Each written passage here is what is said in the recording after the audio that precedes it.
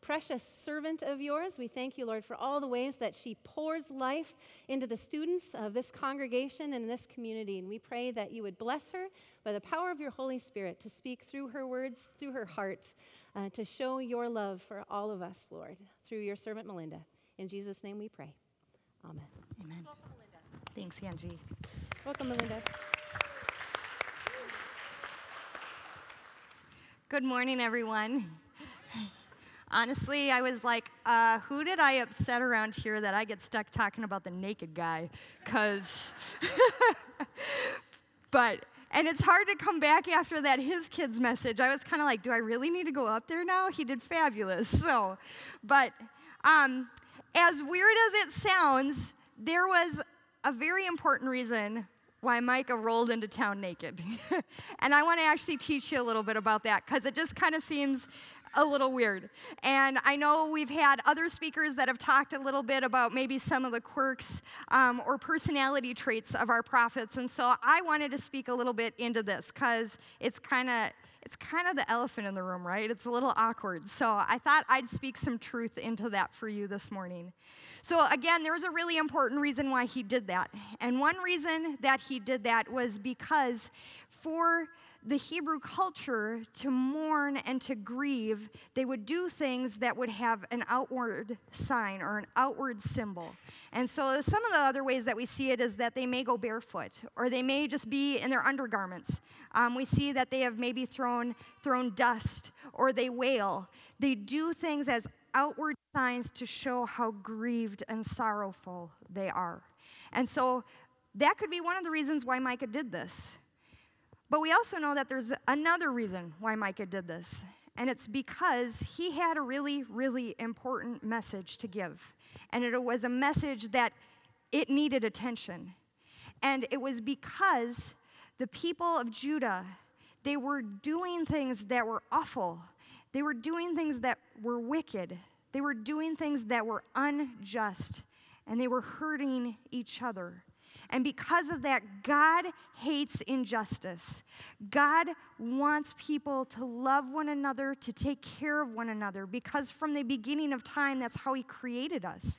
He created us as His children. He created us to be equal, and that we should take care of one another. And His people were not doing that. And so because of that, God's wrath and judgment was coming. And what that was going to look like was the Assyrian army was going to come in and take over and enslave them. And it wasn't just the Assyrians that were coming. It was the big bad Babylonians were coming after that too. So it wasn't just one wave of destruction. It was another one after that. And so part of the reason that Micah does this outward sign is to give them almost like a living object lesson of what was coming their way. That they were about to be stripped of everything, that they were going to be left with nothing because they had rejected God, because they had turned away from Him. And it was also a way for Micah to say, I don't think that I am better than you. I'm not up here saying that I've got it all together and I've got it all right, that I am actually standing here alongside of you, that I have a message because this message will affect me as well. And so that's why he does this. And so I just hope that that gives you a little deeper understanding and a little depth into that. Because again, this message is super, super important. And he needed them to pay attention and to listen. And so, as I said, from the beginning, God has had this plan for us that His creation would be representative of Him. That we would be just people, that we would look at each other at an equal playing field because we are all made in God's image. We are all God's children, and we should treat each other as such. But that's the reason the prophets came, was because humanity was not following that. God's chosen people were not following that. And so I want to share a little story with you to maybe help you guys have a better idea of what I'm talking about. And because I work with high school students, I have to share a story from high school. And so here it is. I'm going to be vulnerable with you. I was a band geek and a theater nerd in high school. So that was my clan. Those were my people that I hung out with. And honestly, we would sometimes get made fun of, right? That's just kind of how high school is. And so there was like a group of guys that they weren't always nasty to us, but they had their moments where they would just pick on us or make fun of us or just kind of make us look bad so they could look better. And then I remember one summer, it was right after my sophomore year, it was that summer that one of my friends actually started dating one of these guys. And you'd think, oh yeah, she's in good with them now, maybe they'll ease up on us a little bit, maybe not make fun of us as much. And no, it was the exact opposite, is that she had found that by dating him, she actually looked better, and that she would then use that to make herself feel better and to look better, and that we were still the joke. And it was actually almost worse because she had been in our shoes, right? Honestly, I don't think that's very different for these people that Micah is speaking to. You see, back when they were enslaved in Egypt, the Egyptians oppressed God's people. They enslaved them, they used them for their own self-preservation, for their own way to get ahead. They had been terrible to God's people. And so God comes in and says, enough, I am going to set you free. I am going to show you mercy, and my wrath is coming for Egypt. Because again, God wants us to be just to one another. God wants us to love one another and to take care of one another. And so we see the people of Judah forgot their past. They forgot that they had been those people that had been oppressed, treated unfairly, unjustly. They forgot that they were the ones that had been stepped on. And so we see in Micah that he's got two messages up front for these people who had forgotten the love of their God, who had forgotten the love of one another. And so we see in Micah 3, verses 9 through 12. Hear this, you leaders of Jacob, you rulers of Israel, who despise justice and distort all that is right, who build Zion with bloodshed and Jerusalem with wickedness. Her leaders judge for a bribe, her priests teach for a price, and her prophets tell fortunes for money. Yet they look for the Lord's support and say, is not the Lord among us? No disaster will come upon us. Therefore, because of you, Zion will be plowed like a field, Jerusalem will become a heap of rubble, and the Temple Hill a mound of overgrown thickets. So Micah starts with these accusations and these warnings because the people the leaders had been awful. They had been pushing down the little guy. They had been taking advantage of the poor. They had been stealing land, and they had been doing all this for their own self-gain, their own self-preservation. They were just selfish. They became thieves. They were greedy. They were pretty bad people. And God was really upset with that because really the leaders are supposed to be taking care of the people, not exploiting them. And then we see that it's not just the leaders that Micah is accusing, but it's also the prophets. There are prophets that are supposed to be speaking on God's behalf that actually they are looking at it for their own gain. What can I get out of this? Maybe for a little extra money I can tell you what you want to hear. So they're basically using their position to again exploit people and take money from them and again help these leaders further corruption and injustice. God says enough. Enough. Judgment is coming. The Assyrians are coming. The Babylonians are coming. I will stand for this no more. And so this is Micah's warning to them that they better turn their ways, that what they are doing is not what God had created them for in the first place, and that they had forgotten his love. But I'll tell you, it's not just doom and gloom with Micah, that there's a flip side to this, and we saw this in our His Kids message, right? Is that Micah then says, but we have a good Father. He is loving and he is merciful, and he's not just going to say, here comes my wrath, I'm out, figure it out. He says, no, I love you. I'm still going to take care of you. And so we see in here that there are messages of hope. And one way, and we can maybe see some of this reflected too in the New Testament, one way is that Micah tells of God being like a good shepherd, a shepherd that is going to come and rescue his flock, that he's going to bring them back together, that he will restore them as long as they follow him. And then we see this other message in here, is that it is this promise and is a glimpse into the Messiah. It's a glimpse into the coming of Jesus, that Jesus is going to eventually be the king and the ruler of all, and that he is going to establish peace and righteousness and justice, that all this evil that's been existing, all this judgment and wrath, all that will be no more eventually, because God is not just going to leave us.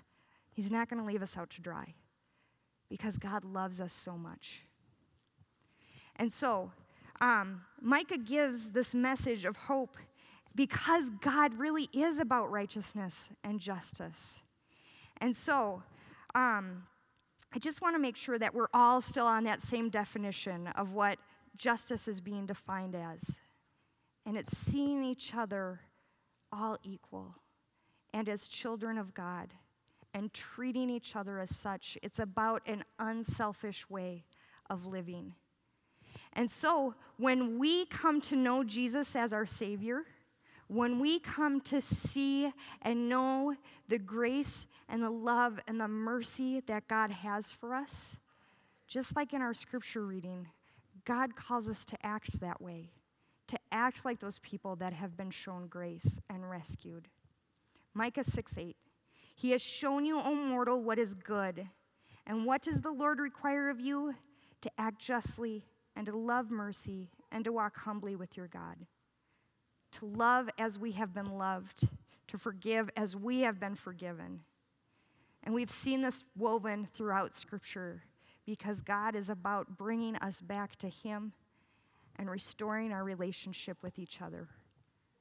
And we see this, I think, really clear in the words of Jesus himself, when he is asked, what is the greatest command? And this is in Matthew 22:37 through 39. Jesus replied, love the Lord your God with all your heart, and with all your soul, and with all your mind. This is the first and greatest commandment. And the second is like it, love your neighbor as yourself. God wants us to be close to him, and then to seek after others, and to bring others to know him too.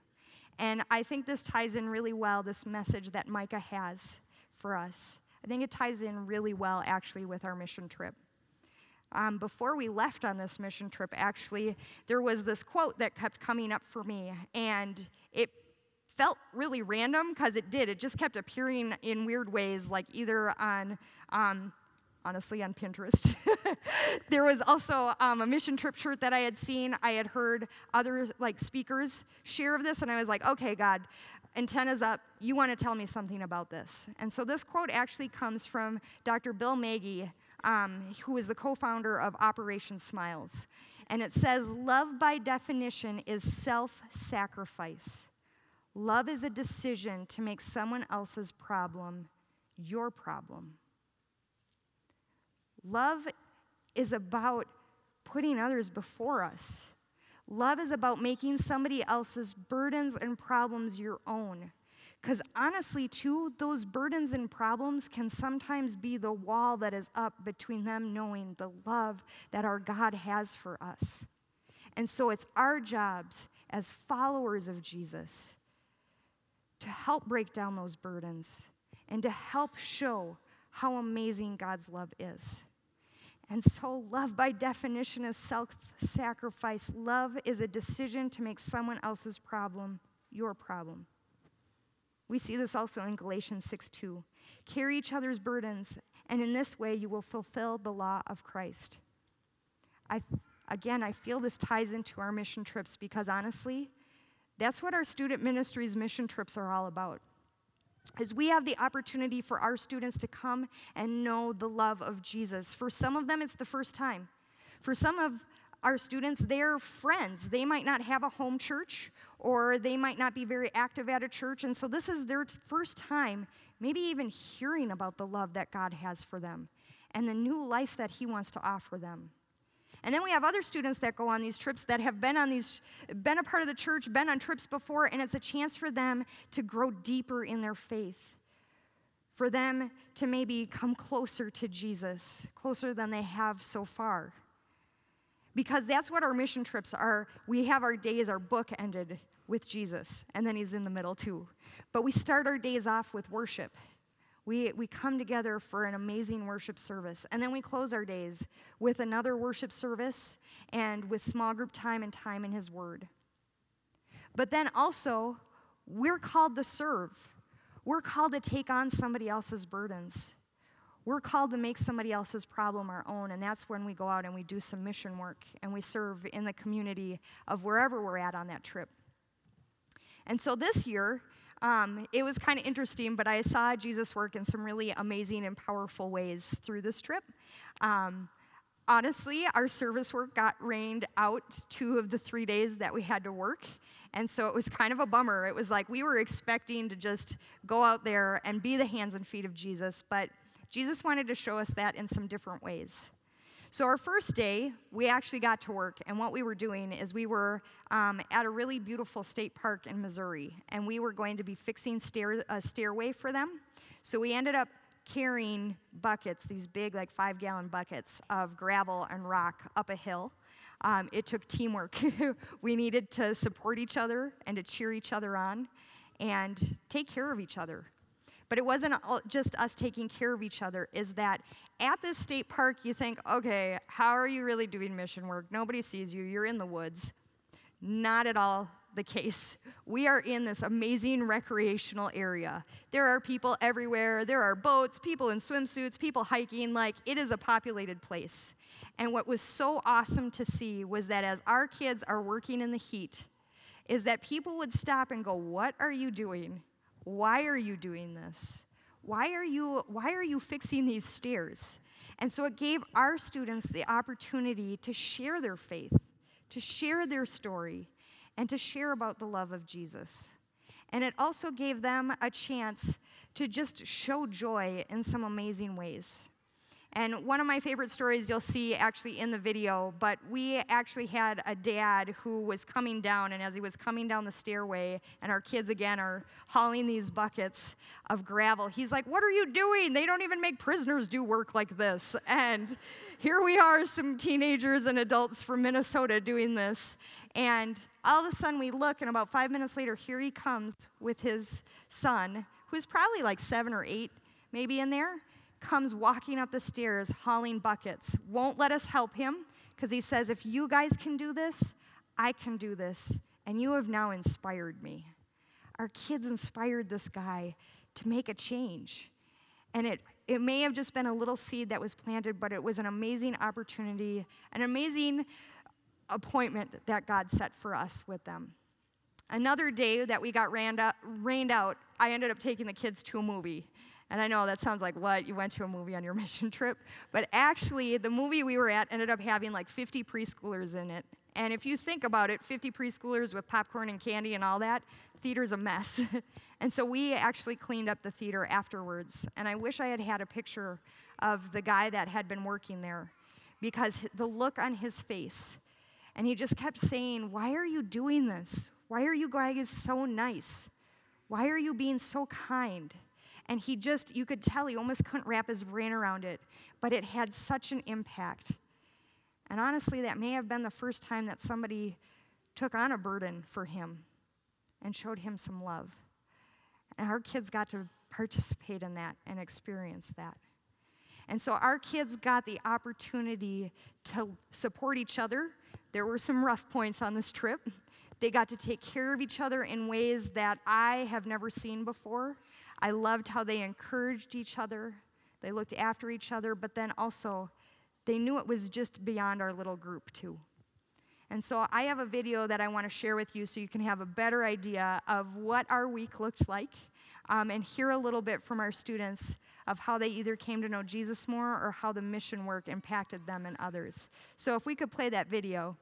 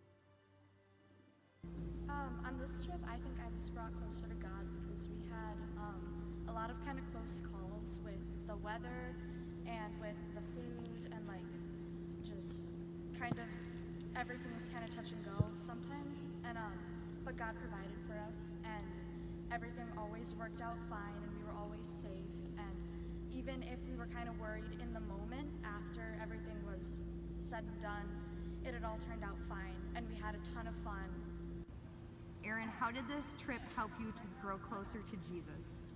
I think there were a lot of different ways that this trip helped me grow closer to Jesus. Okay. But one of the ones that sticks out to me is worship. Seeing there were so many students who are all invested in the same thing. We were all invested in God, and I just thought that was so cool. God this week probably was through all the services and worships we went to, because these people made the worship so powerful. Like, you could tell they were going like all out trying to get us to get closer to God, but they did a really good job with that, because I myself felt very like in the service. Like, I felt like I was a part of them and a part of God. So that's how I felt impacted. And then my favorite part of the trip was probably going canoeing, even though we nearly sunk a lot. With a bit of God and a bit of luck, we definitely managed, and we were able to dock the boat with only half water filled canoe. Like, yeah, that's it. One of my favorite memories from the trip was when we were working at Hahatonka State Park, and we saw people coming up on the trail we were doing work on. And they talked to us and said, "Oh, it's nice of you," and stuff. Then pretty soon we see a dad and his son carrying up buckets, helping us.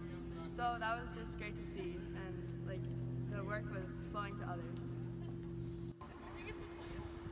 Missouri Mission Trips 2018!